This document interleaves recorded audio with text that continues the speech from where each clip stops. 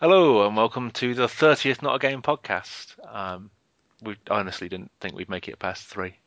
Um, with me today, Oh, I have. I did. Okay, I have Pip's wanting to earn all her money from this. This is her life plan. Yeah, this is my retirement fund, dude. that one small advert on the website. Yeah, that 8 pence is gonna see me through. It'll be worth £600,000 when you're 80. It'll be fine. That's what I've done the maths. It all checks out. We're fine. As you may have heard, I'm joined by the optimistic Philip War, Hello. Keza MacDonald, Hello. and Simon Parkin, Hi there. who's joining us for the first time. Keza's a returning guest, one of our few. I wasn't Repeat completely put offender. off last time. I think you were informational last time. It was a shock to the system. Yeah, I think I was in the middle of reviewing Grand Theft Auto. It's Yeah, a strange place in my mind. so you got possibly the biggest laugh from ever on the podcast when you described the wall at Quantic Dream. Oh God, that was amazing. You have emotion written on the wall in Uh, giant letters. Good times. And now he's getting a Legion of Honor. Well, Beyond worked out well, didn't it? In the end, Had all the emotions, all of them. it had several of different emotions from different walks of life. Happy, hungry, sleepy, Yeah, any others. cranky, childbirth, child death, hopelessness, All of the dwarfs. Doc. ghosts.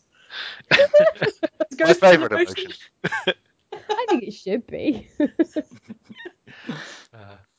I was talking to the indie game developer Bennett Foddy who made Yeah. Quap. So, I was chatting to him about comedy in games and how hard it is to do, and he was talking about Heavy Rain.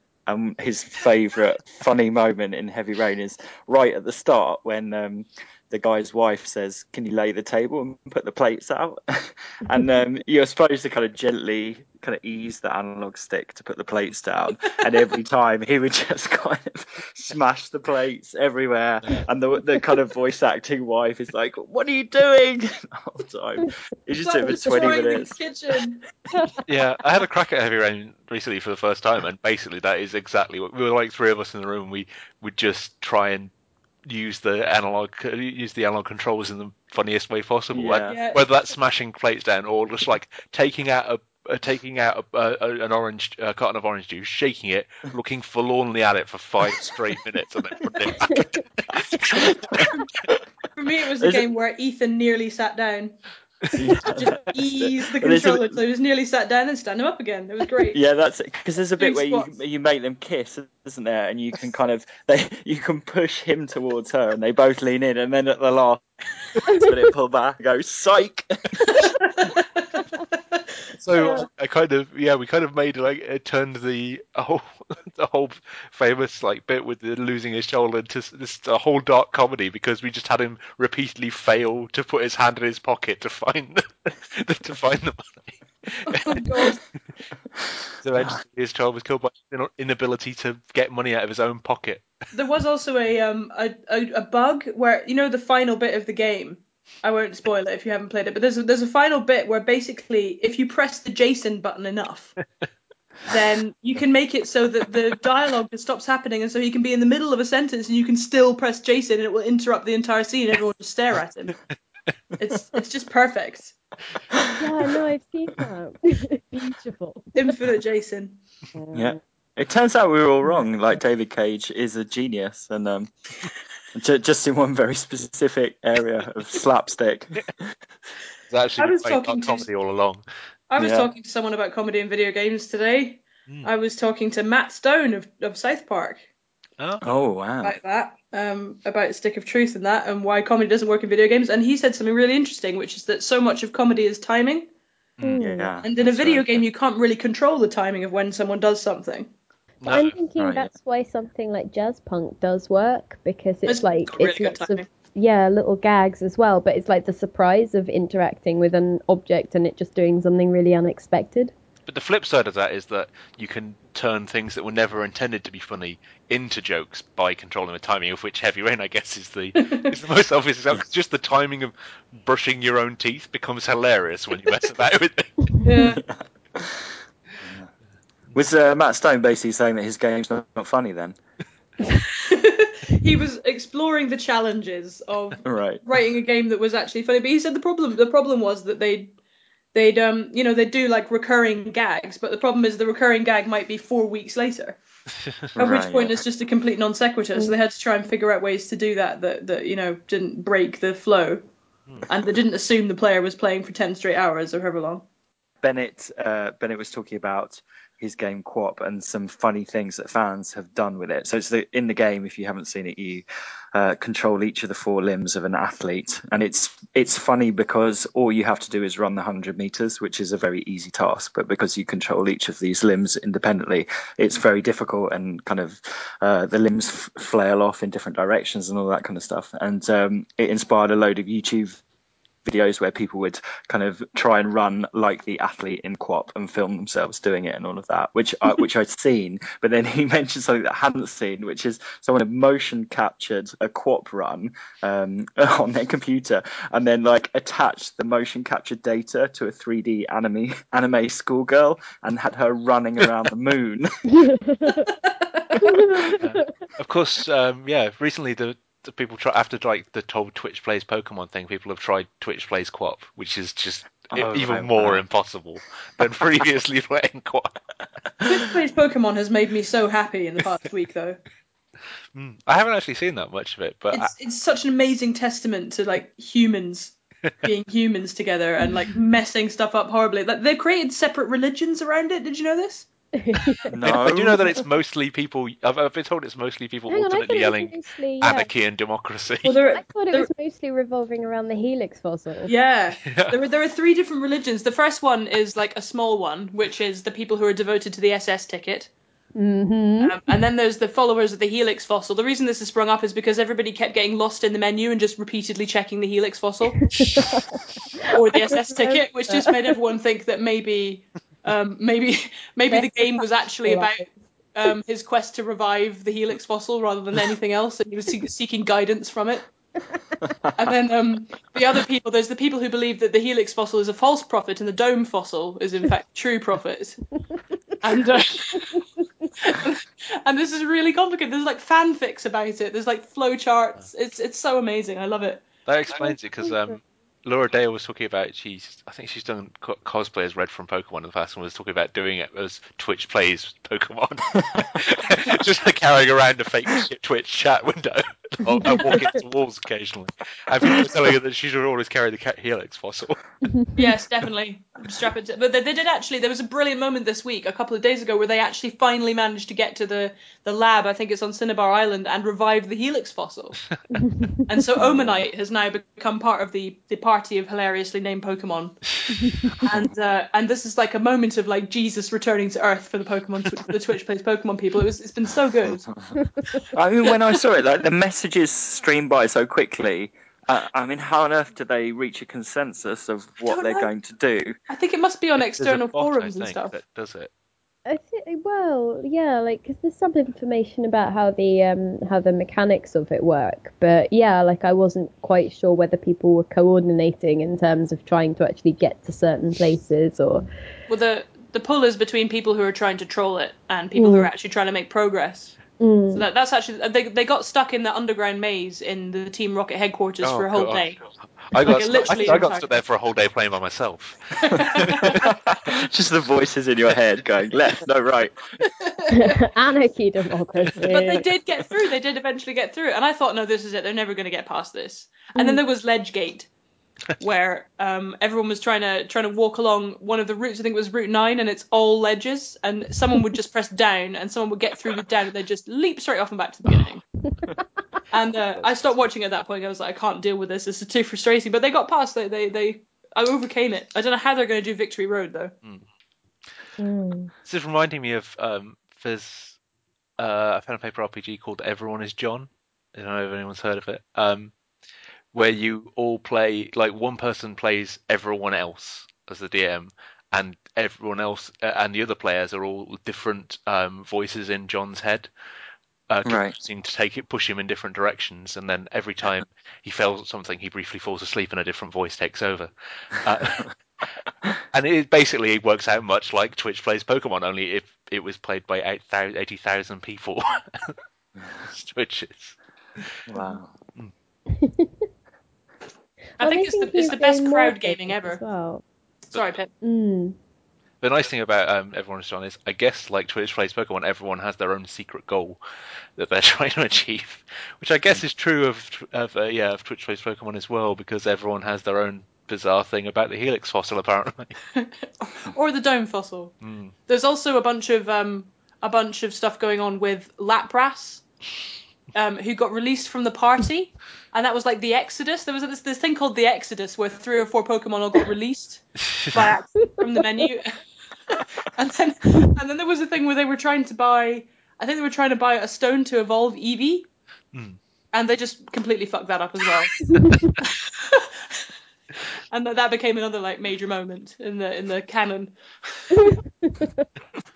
Are you gonna have to, like, at some point in your capacity as a grown-up journalist, write the gospel according to Twitch plays Pokemon? that would make a great project. It does have like it does have a biblical kind of tone to it, doesn't it? All of this. This might be the next book from Press Select. I love the way that everyone's making. I just love the way people make stories. You know, that's one of the reasons games are so great. And watching all these people making these ridiculous stories out of Pokemon it's so brilliant. It's really life affirming, even though it's the most frustrating thing to watch in the world. Yeah. Believe it or not, we actually had a question asking us if streaming was the co-authorship of games. So I think we've already answered that. I guess. Comprehensively, yes. Yeah.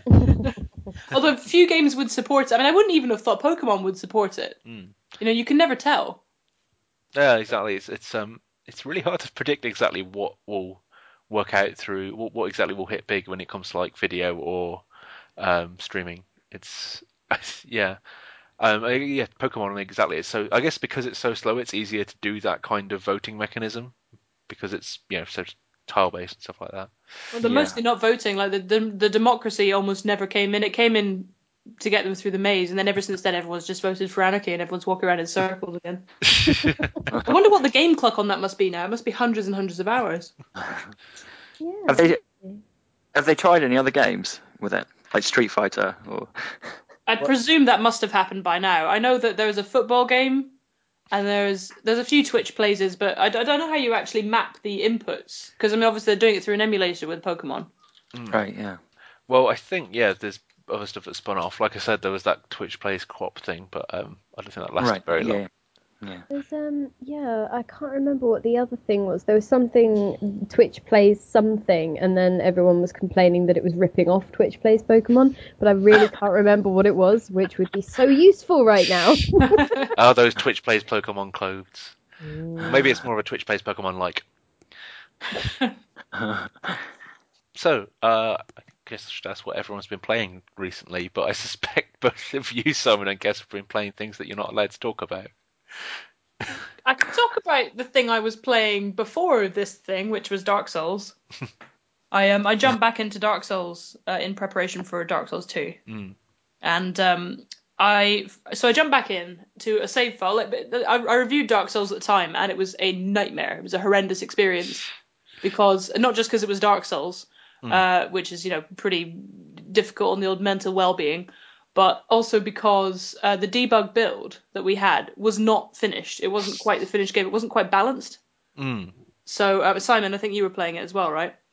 Yes, I was. Yeah. And there were some crucial things like the way that cursing works and the way that humanity drops worked, and a few other things that would seem quite minor. Cursing was already a nightmare when I went back to it like years later. Yeah. And it's so all that stuff had happened, and so I ended up basically having to play this game when I was reviewing it in 2011 4 times. For about 100 hours. I had to play it on 2 different debug builds, then 2 different retail builds, and then I did a 24-hour live stream with IGN. Jeez. So by the time that had all finished, I hadn't actually finished the game. I was far from finishing it because it was almost impossible to get past Ornstein and Smough on that early build. So I basically, by the time the game came out, I started again. I got up to, I played it for a few hours, and then I just stopped and I hadn't been back. So I was picking up this save file after 2 years away. And I picked it up, and I had no idea what I'd done and what I hadn't. Oh yeah, no, I saw you talking about this. I think this would be actually a kind of an amazing idea. To just Yeah. hand people midway save points in games and try and make them figure out what they've quantum leaped into. Yeah, so I was basically stuck like looking through the item menu, trying to decipher from the items that I had where I'd been and where I hadn't. And then after about 10 minutes, I was like, right, now where's that ring that gets my health bar up to 3/4? Because I was confusing it with Demon Souls in my mind. And then I was like, why is my health bar? Oh, I'm cursed! I must have gotten cursed and rage quitted and never gone back.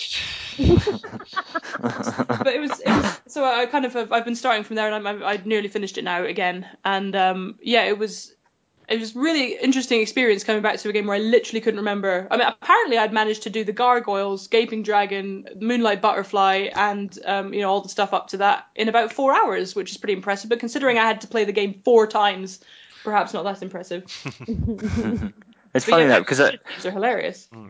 Because I guess like every game has its own vocabulary, right? That in terms of what each thumb and button does, right? Every time you play it, so it's kind of like that. Whenever you go into a game after a period of time away, and everything's slightly in the wrong place, especially if you've been playing a similar game, which is slightly different. It's slightly different mapping. Yeah, like I went. I was playing the Titanfall beta when it was out, and then I immediately went back to Counter-Strike, and it was the strangest experience. Yeah. Suddenly lacking a sprint button and having to pull out your knife instead. Yeah, it's like switching languages, I guess, when you go abroad and then Or suddenly moving from a PC to a Mac and keep hitting the control key. Yeah, yes, exactly. I've got an inventory slot theory about languages. You have two. You have a primary and a secondary inventory slot for languages. And the primary one you can't switch out because that's your mother tongue. You can't switch that one out. That's always there. But then the secondary one you need to switch in and out. When I was living in Japan, and then I moved back to Germany, I would just speak Japanese in a German accent. Because I hadn't managed to switch out the inventory slot. And still I have this problem whenever I go to France. I speak pretty good French, but I also just randomly speak Japanese words but in a French accent, so it's French. And it takes a while to switch them in and out. I think you're right, because so I went to Sweden, and like I think for some reason people just assumed that I was Swedish, and so they would talk to me in Swedish, but my default foreign language setting is Russian. So I would say like yes or please or thank you in Russian, and then they'd be like, oh, so you're Russian then, and they'd like try and talk to me in Russian. I'd be like, no, I'm not Russian, I'm English. Oh God, this is a disaster. Basically, English people are awful at languages. Boy, I'm Scottish and I'm really hard. Maybe it's like that in games, and you have a kind of a mother tongue game interface language that you use, like Tetris. I think mine We're is all Mario. Tetris at the moment. Yeah. You panic and don't understand the game, and you just try and rotate everything. Hang on, Keza, do you remember when we were playing GoldenEye round Louis, and I suddenly remembered how to hold the controller, and then I was actually good at that fucking game? What were you doing before? Well, you know how like it's got the 3 prongs? Yes. So I was holding it with the leftmost one and the middle one, but like then reaching her thumb over. Yeah, and then I suddenly thought, hang on, it's the middle and the right one, and then I was like, Keza, I'm gonna kill you. And you did. I did. It was the most pleased I've been in a while. It was an amazing comeback. It really was. I was so far behind. Oh. It is funny, like I do think that I think Simon's right, we do have kind of a default language for games. Mine's 3D Mario, and I've seen other people try to play 3D Mario, and just because they're not familiar with the language of the game and the language of the controls, they really, really struggle with it, whereas to me it's second nature. And I think that every other 3D platformer I play, I'm like, yeah, it's not 3D Mario, and that makes it more difficult to kind of speak its language and understand it. I think I default to mouse look FPS. I started playing Mirror Moon EP recently, and it was the strangest experience because it doesn't have mouse look. And I haven't played a game that a first-person game that doesn't have mouse lock since Doom.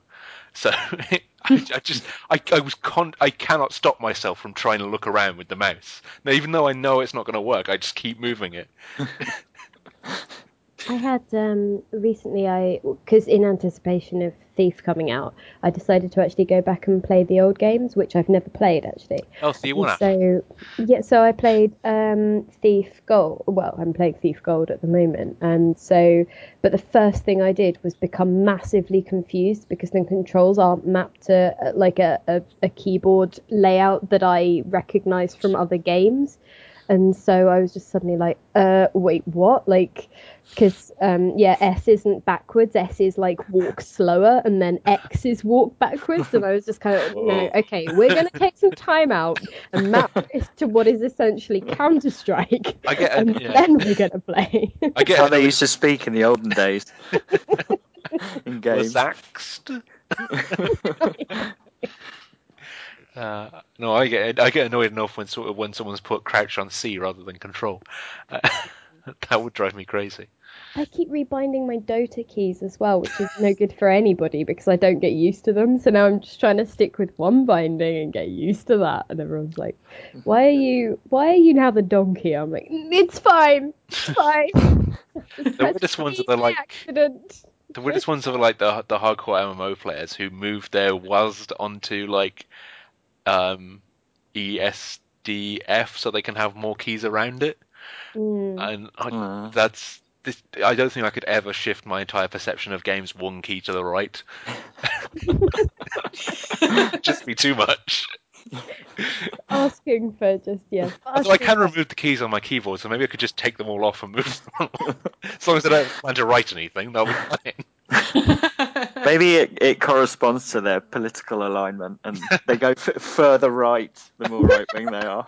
Are you saying that MMO hardcore players are, right wing nut jobs? Are you? By default, they're basically left wing. All video games. As for anyone who actually uses the arrow keys instead of WASD is just, a scary person to be around. That's for the Nazis. Well, hang on. Thief was initially suggesting that I use the number pad. What the hell? That's the point, yeah. That's even right-winger than the Nazis. Well. So how are you finding Original Thief?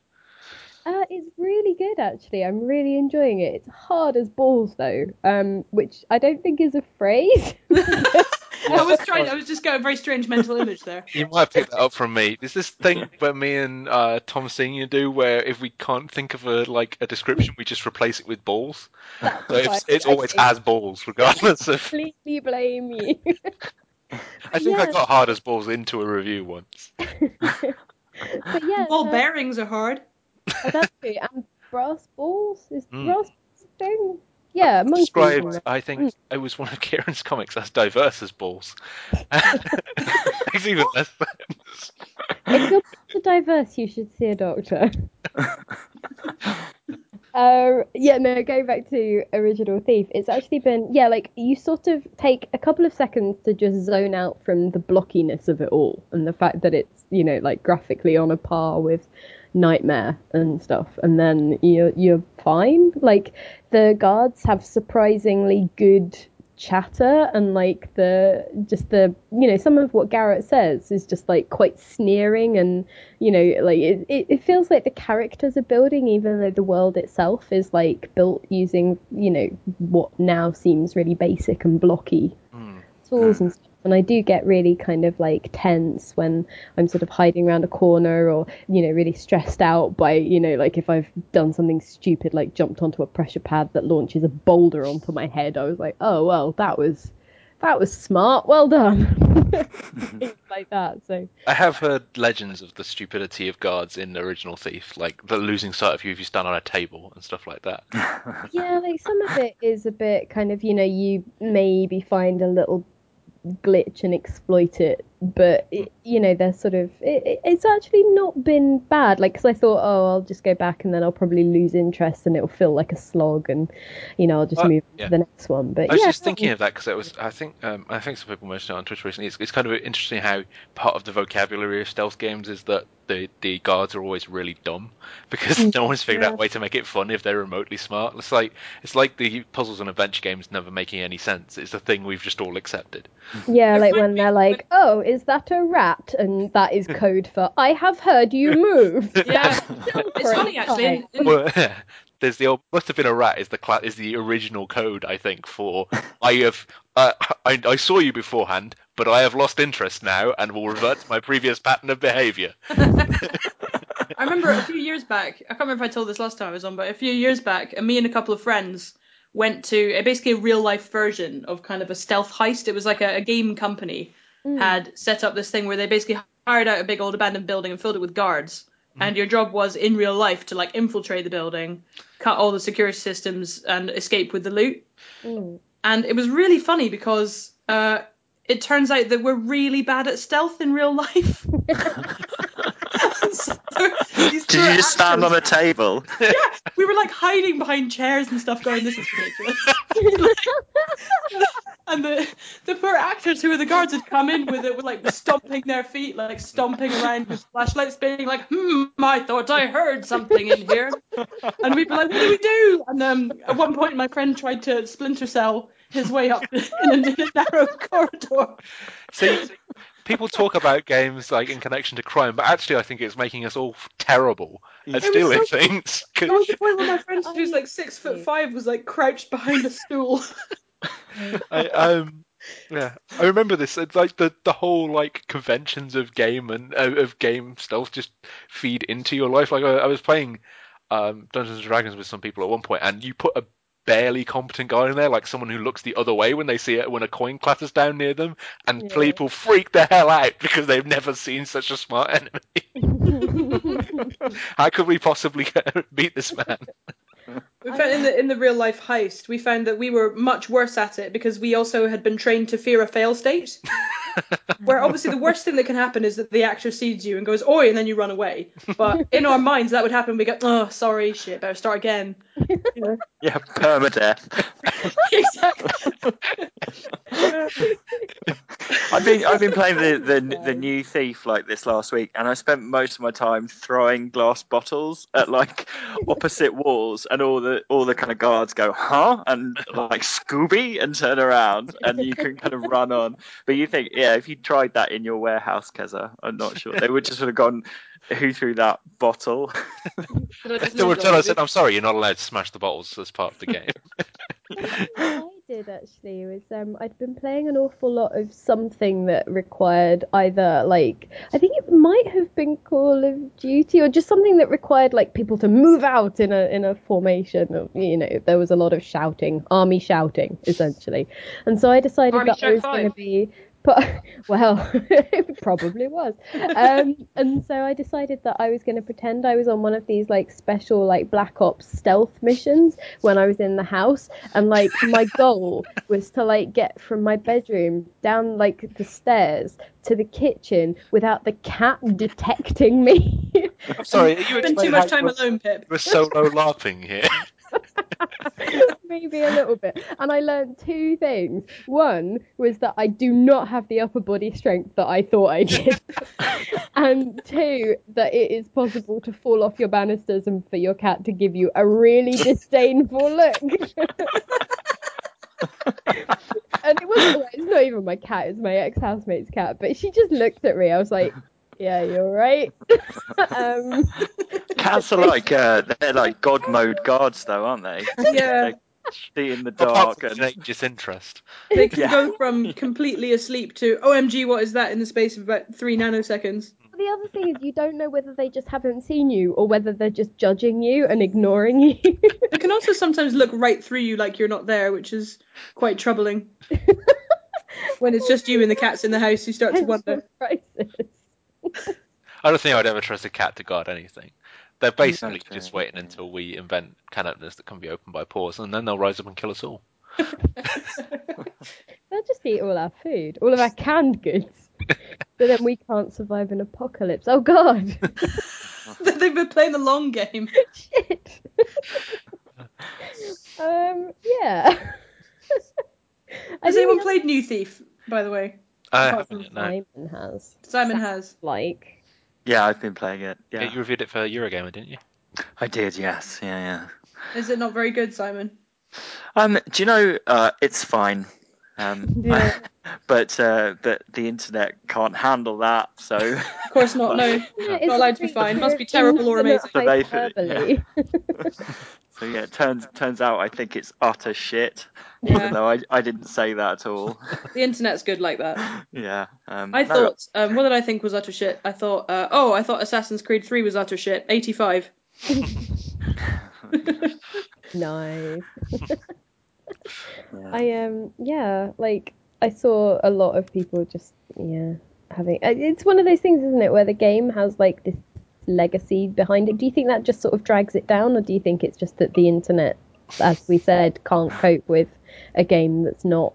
Yeah, like expectations play a massive part in people's reactions on the internet. And if it's a game that people don't really know much about and haven't heard of, and you say this is great, then they're like, no, it's not. I haven't heard of it. And the kind of opposite is true as well. If there's a legacy and they're excited, and you say it's slightly not quite as good as you were hoping, then people get mad too. It's so impossible to make a follow up to something that from, especially if it's from long ago, because you aren't competing Yeah. against the actual previous games. You're competing against the imagined version that people have in their heads. Yeah, Exactly. that's Competing right. against people feeling 16 again, and you're never going to beat that. Yeah, absolutely, yeah. And I think as well with like stealth games, they've moved on a real long way in the last decade, and Thief, it's got some narrative constraints that mean that in terms of game design, there's only so much you can do in terms of introducing new stuff. Like you can't really have Dishonored's blink ability and things like that. I'm not saying that you would necessarily want that, but you don't have that much freedom to do loads of different stuff. So it just can feel a bit stale because of that. And I think like that project feels like they ran up against that issue and then it was just rushed out the door, and Square Enix were like, just get it done. And I've sort of heard that as well from some people who are involved. So, and I think it's got that feel like it could have done with another 8 months, but would that money have made it better? I don't know. That's always the question. Would they have Yeah. fixed the problems, or would they have just expanded if they made more? I wonder that right. about Bioshock Infinite a lot. Because Yeah. that was the game that got rushed out the door. Well, that's how Ken Levine described the process, isn't it? As like throwing ideas at something until enough of them worked. Did you Well, see I think that, I heard from somebody involved, because obviously since Irrational has dissolved, people can talk about this stuff now. And I heard from somebody there that the latter I don't third think of they the game can. has to be completely redone. They can talk off the record. Yeah. They can't. They've all got NDAs for That is, 18 yeah, okay, months, yeah. I think, with That 2K. is a good point. All right, so in 18 months, look forward to some amazing, some amazing like tell-all articles on Bioshock Infinite. But it makes a Thing lot of is, sense that if the final third of the game was ripped out and rewritten, that makes a lot of sense, because there's a lot of things in there that look like they don't quite work in the final third. IMO. It can make sense if there was going to be more to it. Yeah. Yeah, indeed. Making blockbuster games is super hard and getting harder all the time, basically. And I expect that's why Ken Levine has made the decision that he has, because it must just knock years off. I mean, it literally knocks years off your life making a blockbuster game, right? So Yeah. and then you spend 5 years doing it, and you have one thing that you've made to show for it, and then you put that in the context of your lifetime, and you think, well, maybe I'll make things, and then I don't, and I'm not sure if I'm down with that. Do you know what I mean? Yeah, totally. I think it's I have a lot of respect for people who work in AAA, because it's more stressful now than I think it's ever been. And then you put out something you've worked on for 5 years, and people on the internet go, it's not as good as it should be. Yeah, exactly. Yeah. Well, there's fewer of them Like being us. made, so there's more pressure on the ones that do get made, have to make, and it's more expensive, isn't it? So like Yeah. everything's harder, and they have to make more money, and there's more eyes on them because there aren't as many of them. So yeah, it's not an easy game to be in, I guess. Ideally, you have to be Naughty Dog and have Sony essentially being patrons. Yeah. There's I mean, there's a saying from the film world that if you spend enough time on a film set, you're amazed that any of them get made at all. Never mind that they're never mind that some of them are good. Yeah. Yeah. I was gonna say, Simon, I don't really know the circumstances, kind of released a game recently. Oh, yeah, so I used to, as well as being a writer and a journalist, I also worked part-time at a game dev, which I got into in order to kind of understand more about how games are made and put together. And I worked at a developer in Brighton on an Xbox game for a while, and then on a bunch of Flash games. And I stopped doing that about a year ago, but before that, before I finished, we made a game with Channel 4. We made a couple actually. One was called Sweatshop, which was there was a fair amount of controversy around that game because we tried to release it onto the App Store, and it was on there for a couple of weeks, and then Apple took it down because it was a game about sweatshops, and I think they felt nervous about it, and so there was a big kind of hoo-ha all about that because they were sort of saying, well, you can't really, if you want to say something in your game, make some kind of point or anything like that, then you should make a movie or a documentary or write a book rather than make a game, which That's their rule. yeah, which is like a rubbish rule, and I think maybe they've removed that from their terms now. But I don't know whether they might have removed the text, but I think it may still be kind of their point of view with something. So anyway, there was that game, and then there was another one that's just come out today, I think, about bullying called Sticks and Stones. So it's a simple kind of board game, all about bullying and victim behaviour in schools, and it's kind of based on the latest thinking around how bullying works. So I just thought it was interesting you were talking about how hard it is to and how difficult the world of game development is, and obviously you've just had a game released posthumously from this studio. Yeah, I mean, it was a small studio, so there were, but yeah, even with small teams, you see all of the difficulties that are involved. I mean, you mentioned how tough it is to make movies. Well, that is very tough, but they kind of have a script writer, and then they have their director of photography, and then they have their actors, and then you've got all of that in video games, and like the problem of how to come up with play and playful stuff and things that work and all of that stuff. So it's just so difficult, and you can imagine how that scales up, I guess, with a studio with 100 or 200 people over 5 years. There was an amazing Reddit thread from somebody who worked at Ubisoft on Assassin's Creed 3. And who said that all over the world there were like 3 teams working on various different separate elements of the game. Yeah. And that's why, when you play Assassin's Creed 3, a lot of it works really well. Like the main stuff works great, and then there's all this random stuff on the side, and you're like, where did that come from? Right. I'd heard that one of the teams, I think it might be in the Singapore team, essentially put together the prototype for the sailing entirely by themselves, and then brought it to everyone else and said, we want to do this. Yeah, and there's one team who did all the, which I didn't even discover when I was playing that game, all the underground warping stuff, like the underground Boston tunnels. That's really That strange. was done completely independently, and that was weird. And the homestead stuff was it. And when I was trying to use some of these games, when I was some of these side quests, when I was playing it, I was like, it's like nobody actually played this, and that was true. It turned out that nobody on the team had actually played some of the stuff together, like as a cohesive whole. It all kind of got stuck together at the end. Yeah, I don't know how Ubisoft does it really, because that thing that happened on Assassin's Creed 3 has only increased. That I think Pippa and I went to see the new Trials, didn't we, Pip?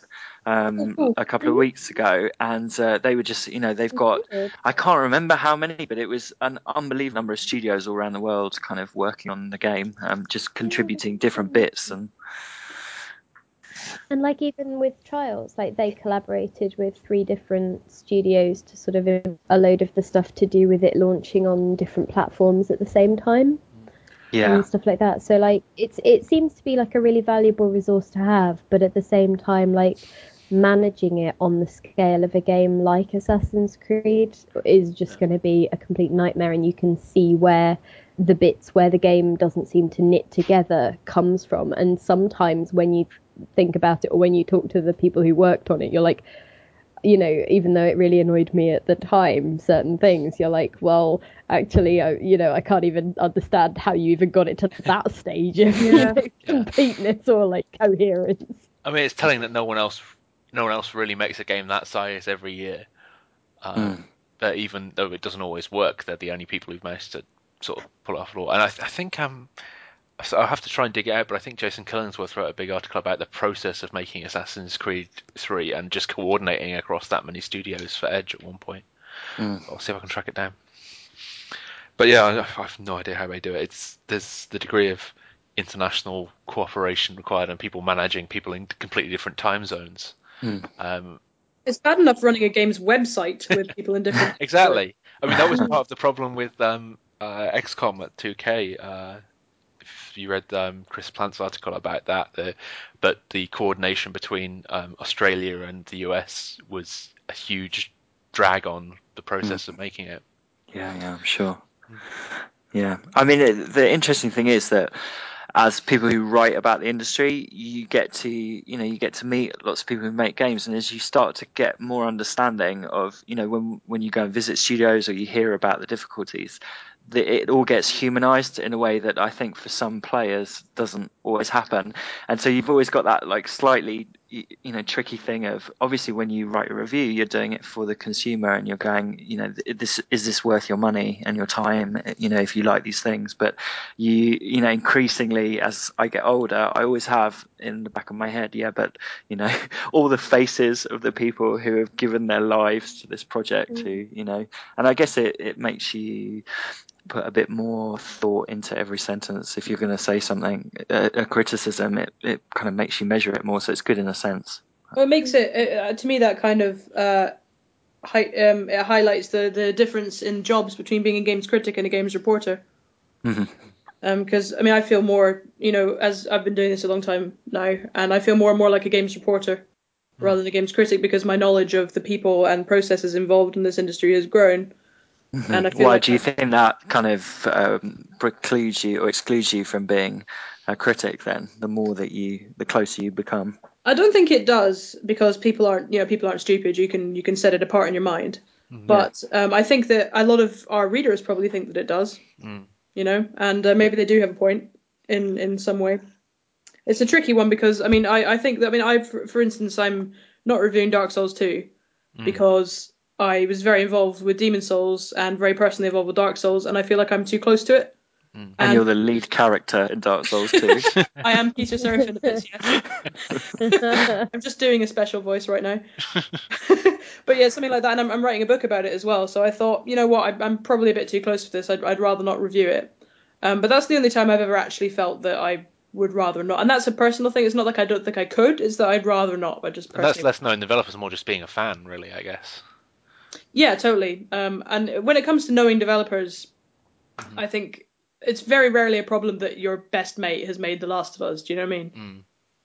Yeah, I do say. I was thinking of the thing you were saying earlier about how little gamers realise the I guess the little people in games, they only know the big names. And I kind of wish we could see a little bit more of that. I kind of want to see an interview with the guy who just like makes the little areas in games, like the person who put together Adam Jensen's room in Human Revolution, which is a place I love. But there's that weird sense within AAA games where I'm assuming that people own these very small portions of it, like someone made all the gun textures and just wondering. If someone made just the hands in FIFA. Yeah, I'm wondering what they think about that and because there's some of them you can tell that people really care about these small things. Yeah. I have an amazing anecdote about this. So, I met the guy who modelled the lampposts in GoldenEye. No. Right, which is interesting in and of itself. I mean, to a point, right? Because so you made the lamppost. He's like, yeah. And you're like, how did that go? Anyway, but why it's interesting beyond the fact that it's lampposts is that at the time Rare had this deal where they would basically, I think it was for every copy of a game that was sold, the team would get £1 or whatever, some kind of percentage that would then be split between them all.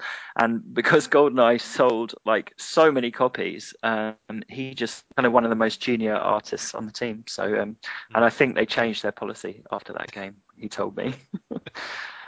So yeah, sometimes it pays to be the little guy. That is really interesting. Then I met the guy that did the benches. It It is funny, but I went to see the guys who made Limbo a Mm. couple of years ago, and I wrote a book about them making, well, tiny book about them making that, which is coming out pretty soon. Oh. And the interesting thing about that process was that it was literally 17 people that made Limbo, Mm. and so I could sit down for a half day and talk to every single one of those people.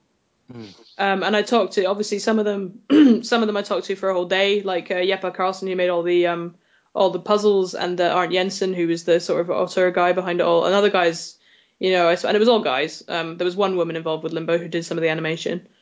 But yeah, I chatted to them for like a few hours to half a day to an entire day each, every single person who made that game, and you're not going to be able to do that with most games. And it was really, really interesting. I know what you mean. I was having a very similar sense while I was reading Masters of Doom earlier, but because there's only a handful of people involved in the starting process of it gets completely in depth with all of them.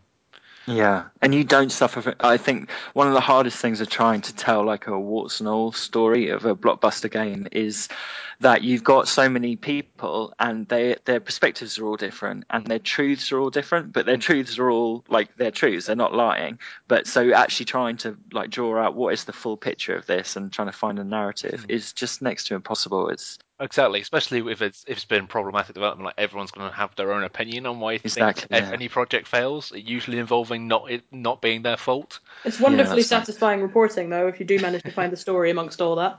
Yeah, yeah. I mean, generally, your job, if you're the outside person, in like for instance, I'd love to read. And there's a fantastic Atlantic article on 343 Studio. Wait, no, well, not 343. What was that one that the baseball player had? Oh, Oh yeah, 38 the Studios. Kingdoms of Amalur one. Kingdoms of Amalur, guys. Yeah. There was a really fantastic long piece in the Atlantic about the collapse of that studio. I've been waiting for enough people, enough like um, contract contractual NDAs to expire for someone to really write the story of that. Yeah, and the thing Yeah. is that being the outsider in the middle of a meltdown, it is your job to try and find what the actual story is in amongst what everyone's saying. And sometimes you read something, and not just about games, obviously in all journalism, you read something that really nails that. And it's really something to aspire to. I think it's great. It's just not possible a lot of the time in games. I mean, apart from anything else, sometimes the story isn't very interesting. Sometimes they just didn't have enough Yeah. money and everything kind of petered Yeah, out. that's right. And I think in that case, it's like a special case, that one, because they kind of, this one guy made the studio, they made one game, and then they collapsed. And so everyone can kind of go off and tell their story without it really affecting their future career. Yeah. Whereas I think if you were irrational and you kind of try and tell the dark story of whatever happened there, then you're going to worry about, because literally everyone that you're going to work at your next job, half of them might have come from that studio and they might read what you said to the press and all of that. And Exactly. so I think people are a lot more conservative because they're kind of, they just want to protect their future jobs. Of course. Particularly in America, like I think the kind of US video game industry, everyone is like 1 or 2 degrees away on LinkedIn. So There's I mean I mentioned that article by Chris Plant earlier about the XCOM shooter and the lengthy process that went through, and it's telling that is almost entirely off the record. Everything in there's no names attributed to it whatsoever, because no one wants to put their name on that. They can maybe get away with it with 38 Studios because everyone's going to blame because everyone's going to blame the one guy for the falling of a studio. yeah, exactly, yeah. Should we answer some questions from Twitter? Yes.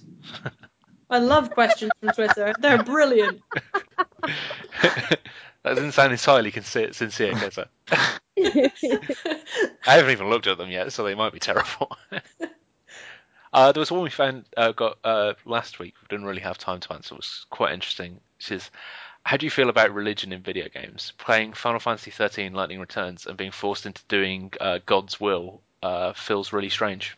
I don't know if anyone's played Lightning Returns, so I can't comment specifically on that. I haven't, but that I sounds have. interesting. Yeah. Oh, yeah, I played that quite a lot. I mean, it comes down to make believe, doesn't it? In terms of when you play a video game, you should be able to. It's fiction. You should be able to inhabit any role or kind of do any task within it.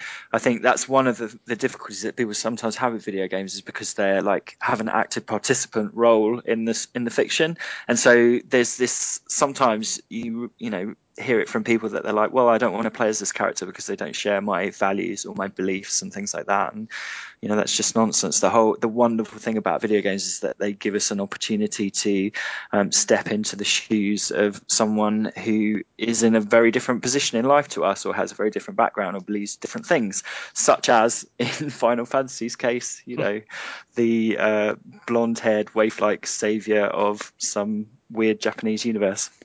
This came up today, and there was a bit of news on gay characters.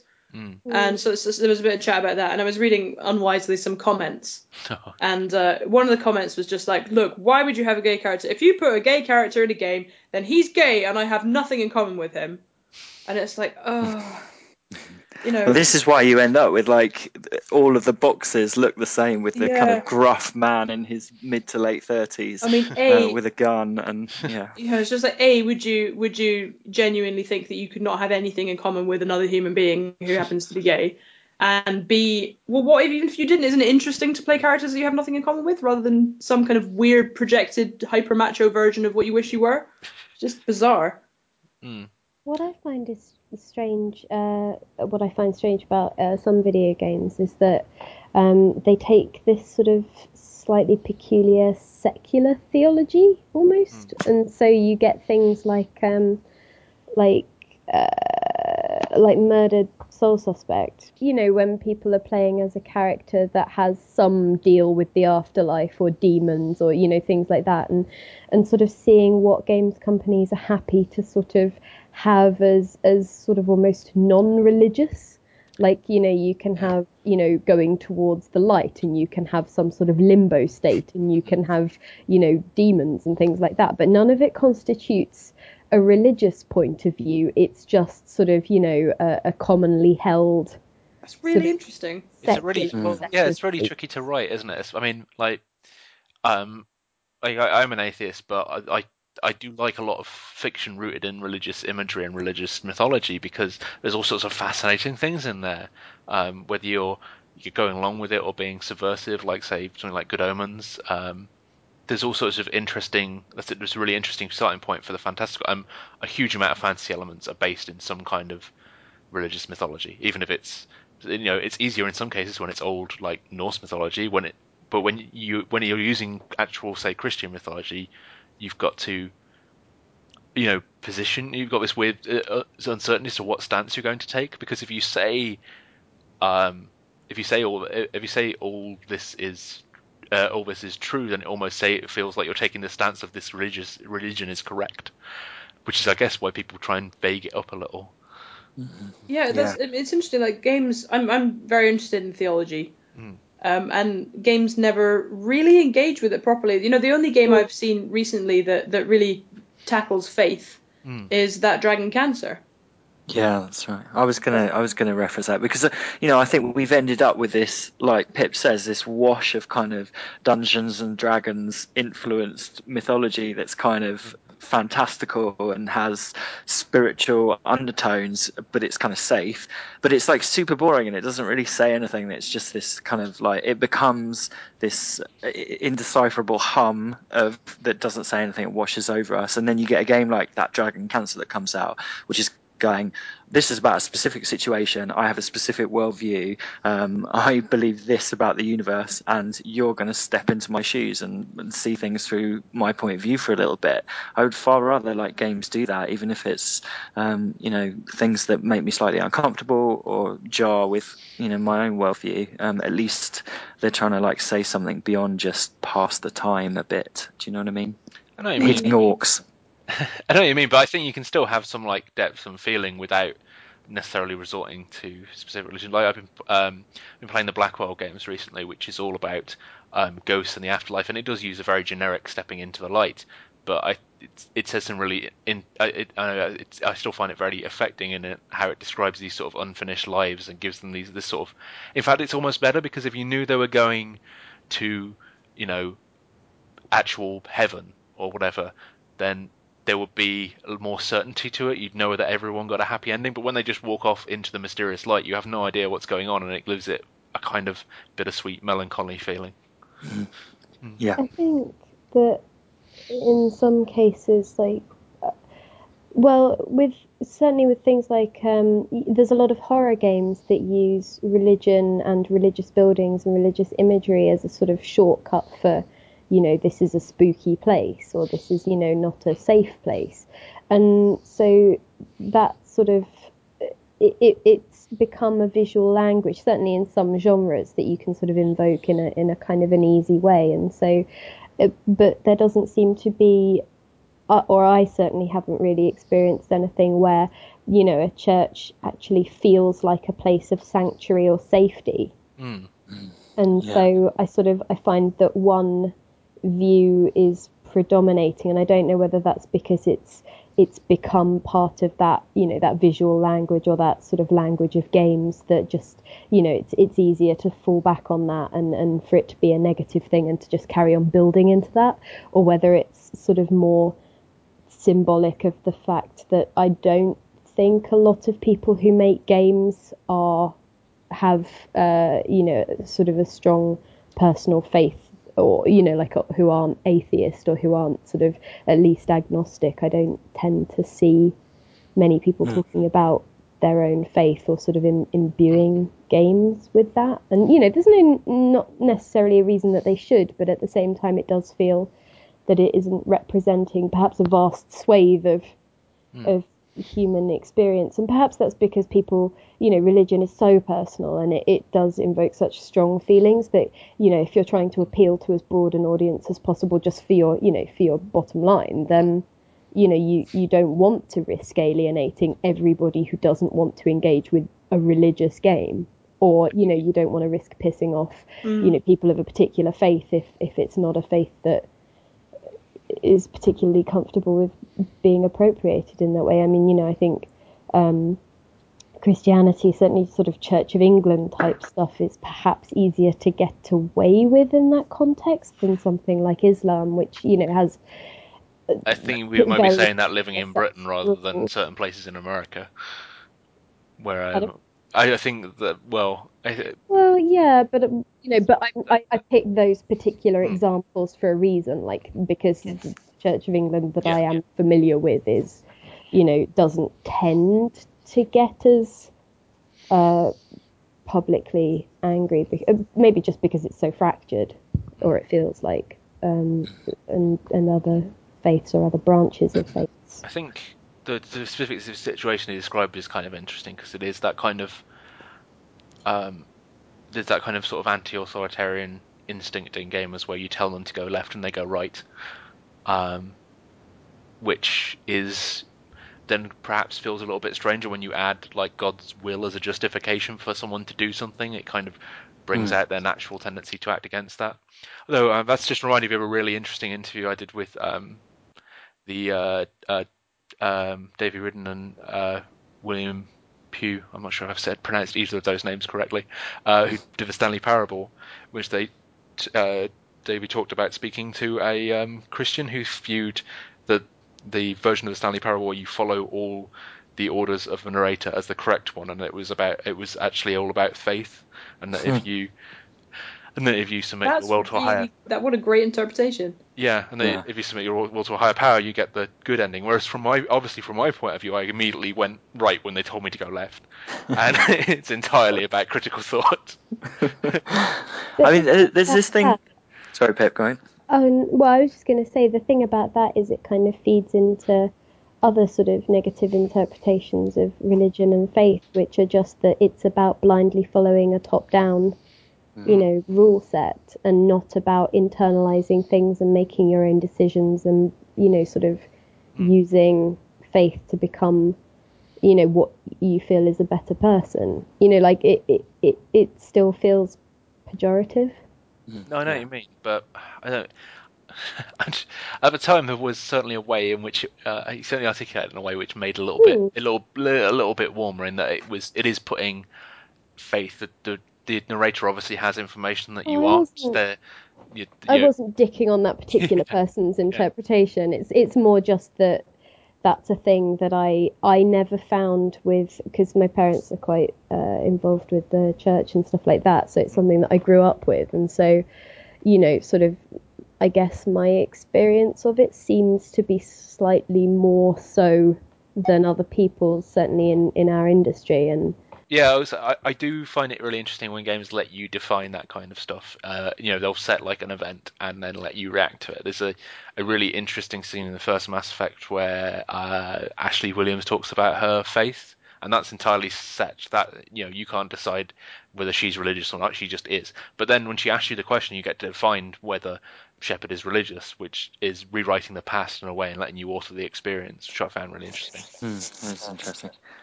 There's, I think the thing that I find really fascinating about video games and the conversation about theology, and it relates to what you just said there about Mass Effect, is that a designer at some point came up with when they said let there be light and there was Mass Effect. The rules for that universe, and they said I'm going to let people have free will in this, or I'm not going to let people have free will in this moment. They're going to have to sit and watch a cutscene. And there's something about the act of creating a video game that is godlike, whereby you decide the parameters of the universe, you decide how gravity's going to work, how light works, all of these things that are kind of from kind of Old Testament narrative,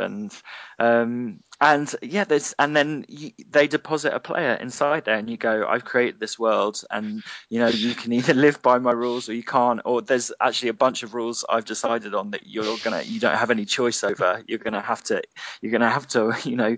push up to walk and stuff. And there's just been so little written about that or thought about that I think is kind of quite a rich theme, maybe. Yeah. It's interesting that is essentially the great debate in game design, is how much free will to give people.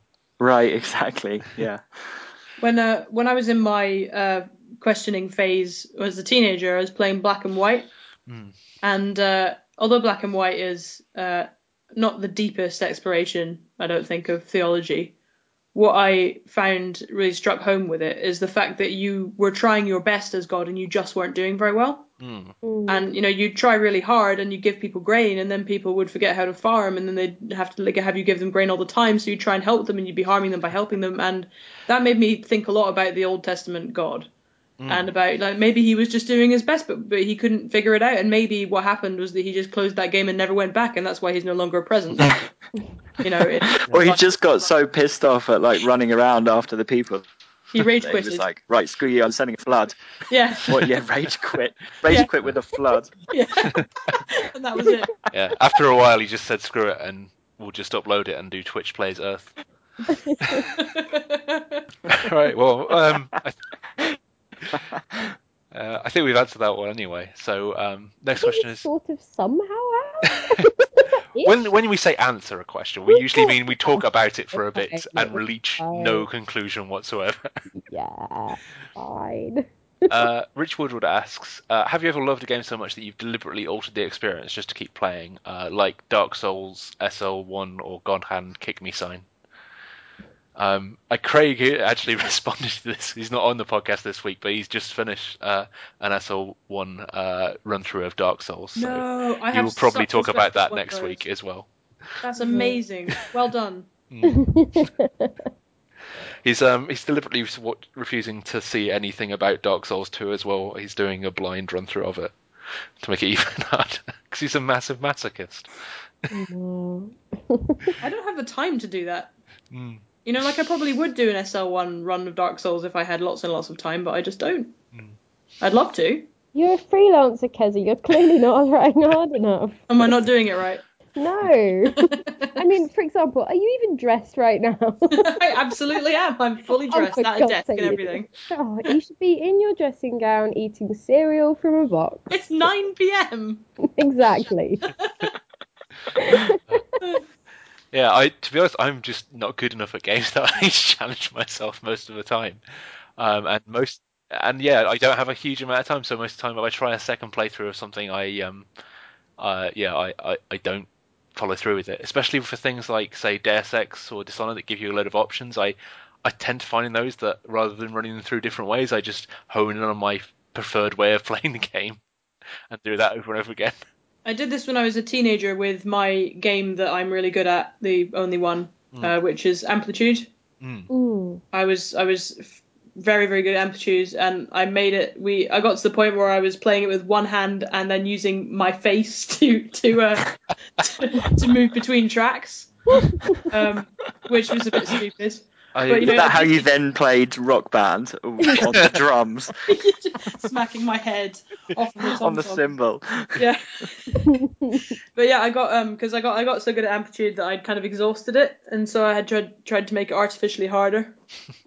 I once knew a girl at university who was so incredibly obsessed with and good at the Legacy of Kain Soul Reaver games that she could literally play Soul Reaver backwards, running backwards, jumping backwards the whole time. Wow.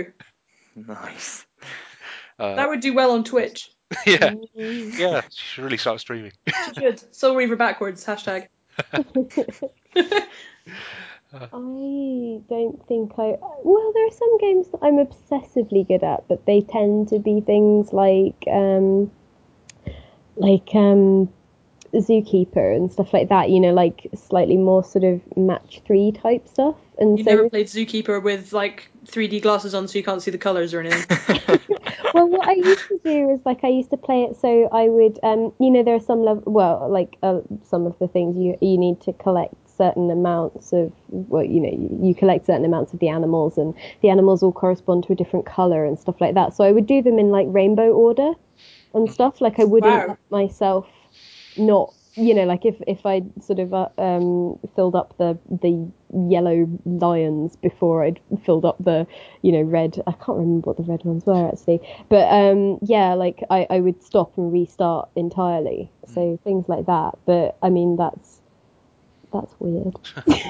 I have actually thought of one, which is with FIFA, which is the only games in the world which is harder to play in co-op than it is in single player, because in order to do so, when you pass to someone, it will always be the other player receiving the ball, so you've always got to be thinking the same thing, and if they run in the opposite direction, then you've messed it up. And I always prefer to play it that way because, you know, this is amazing moment when it's much harder. And we always do much worse, but whenever I'm playing it with a friend and you actually pull something off, it's like, yes, we knew exactly what each other was thinking. We planned this, we had this like instinctual connection, which feels amazing. I don't know, I tend to sort of, you know, like mostly normal difficulty is hard enough anyway, so like, you know, the way that I'll make it harder is just by, you know, getting to the next level. Trying to actually get further in the damn game. So yeah. Oh, actually, Twitch streaming makes things harder because I'm talking and trying to play the bloody thing at the same time. Which is just. And you're doing the Dota challenge. That's totally making it harder. Oh god. Yeah, no. So I'm doing the Dota A to Z challenge, but I'm doing it backwards because like the heroes that I like were towards the end of the alphabet, and I thought, I'll do them. And so I think it's making me better at Dota, but it's also really, really difficult. It's spoiling some of my evenings, and so I'm trying to like learn these massively difficult heroes. Like, well, for me anyway. But there's a guy called Visage who's like this bird who's like he's a gatekeeper to hell, I think, or something, you know, and so he's got like these 2 other bird minions that you can summon, and like so you're controlling him, but you can also control those 2, and those 2 you can use to stun people, and they've got far better magic immunity than you do, and you're just like, oh my god, I'm trying to be 3 things on the screen at once and chat to people who are trying to give me advice that I don't understand. Oh, it's the worst. Anyway, yeah, so I've ruined my own life and I have no one to blame but myself. How far along are you with that now? I'm on Ursa, who is a bear. I won a game with him today, but I wasn't streaming it, so it doesn't count. But I'm thinking that I might actually just dig out the replay and then stream it, and then just be like, yeah, no, I'm definitely playing this right now. Just offer a retrospective commentary on the whole thing. Critique yourself. Oh, I'd completely forgotten that I did this. Wait, no, I'm doing this right now. So yeah, it'll be fine. It'll be fine. Cool. I think that's all the ones I've got on the podcast account, but you had a couple sent to you, didn't you, Pip? I did. Let me just find them on the Twitter. So, somebody asked, does the buzz of Titanfall, this is Terra and Love on Twitter, does the buzz of Titanfall show how tired people are of COD and modern shooters? Yep. Yeah, definitely. I was gonna say, I don't know if that's necessarily what I think it shows that there were good things about Call of Duty, but they're not the things that the marketing team got hold of. Yep. Well, I think as well. Which was let's. I think the Call of Duty's main problem is this idea of hiding all your best stuff. Like let's hide all of our really really cool stuff behind kill streaks, and then let's increasingly specialize to the point where, you know, you actually exclude yourself from various ways of playing as you play more.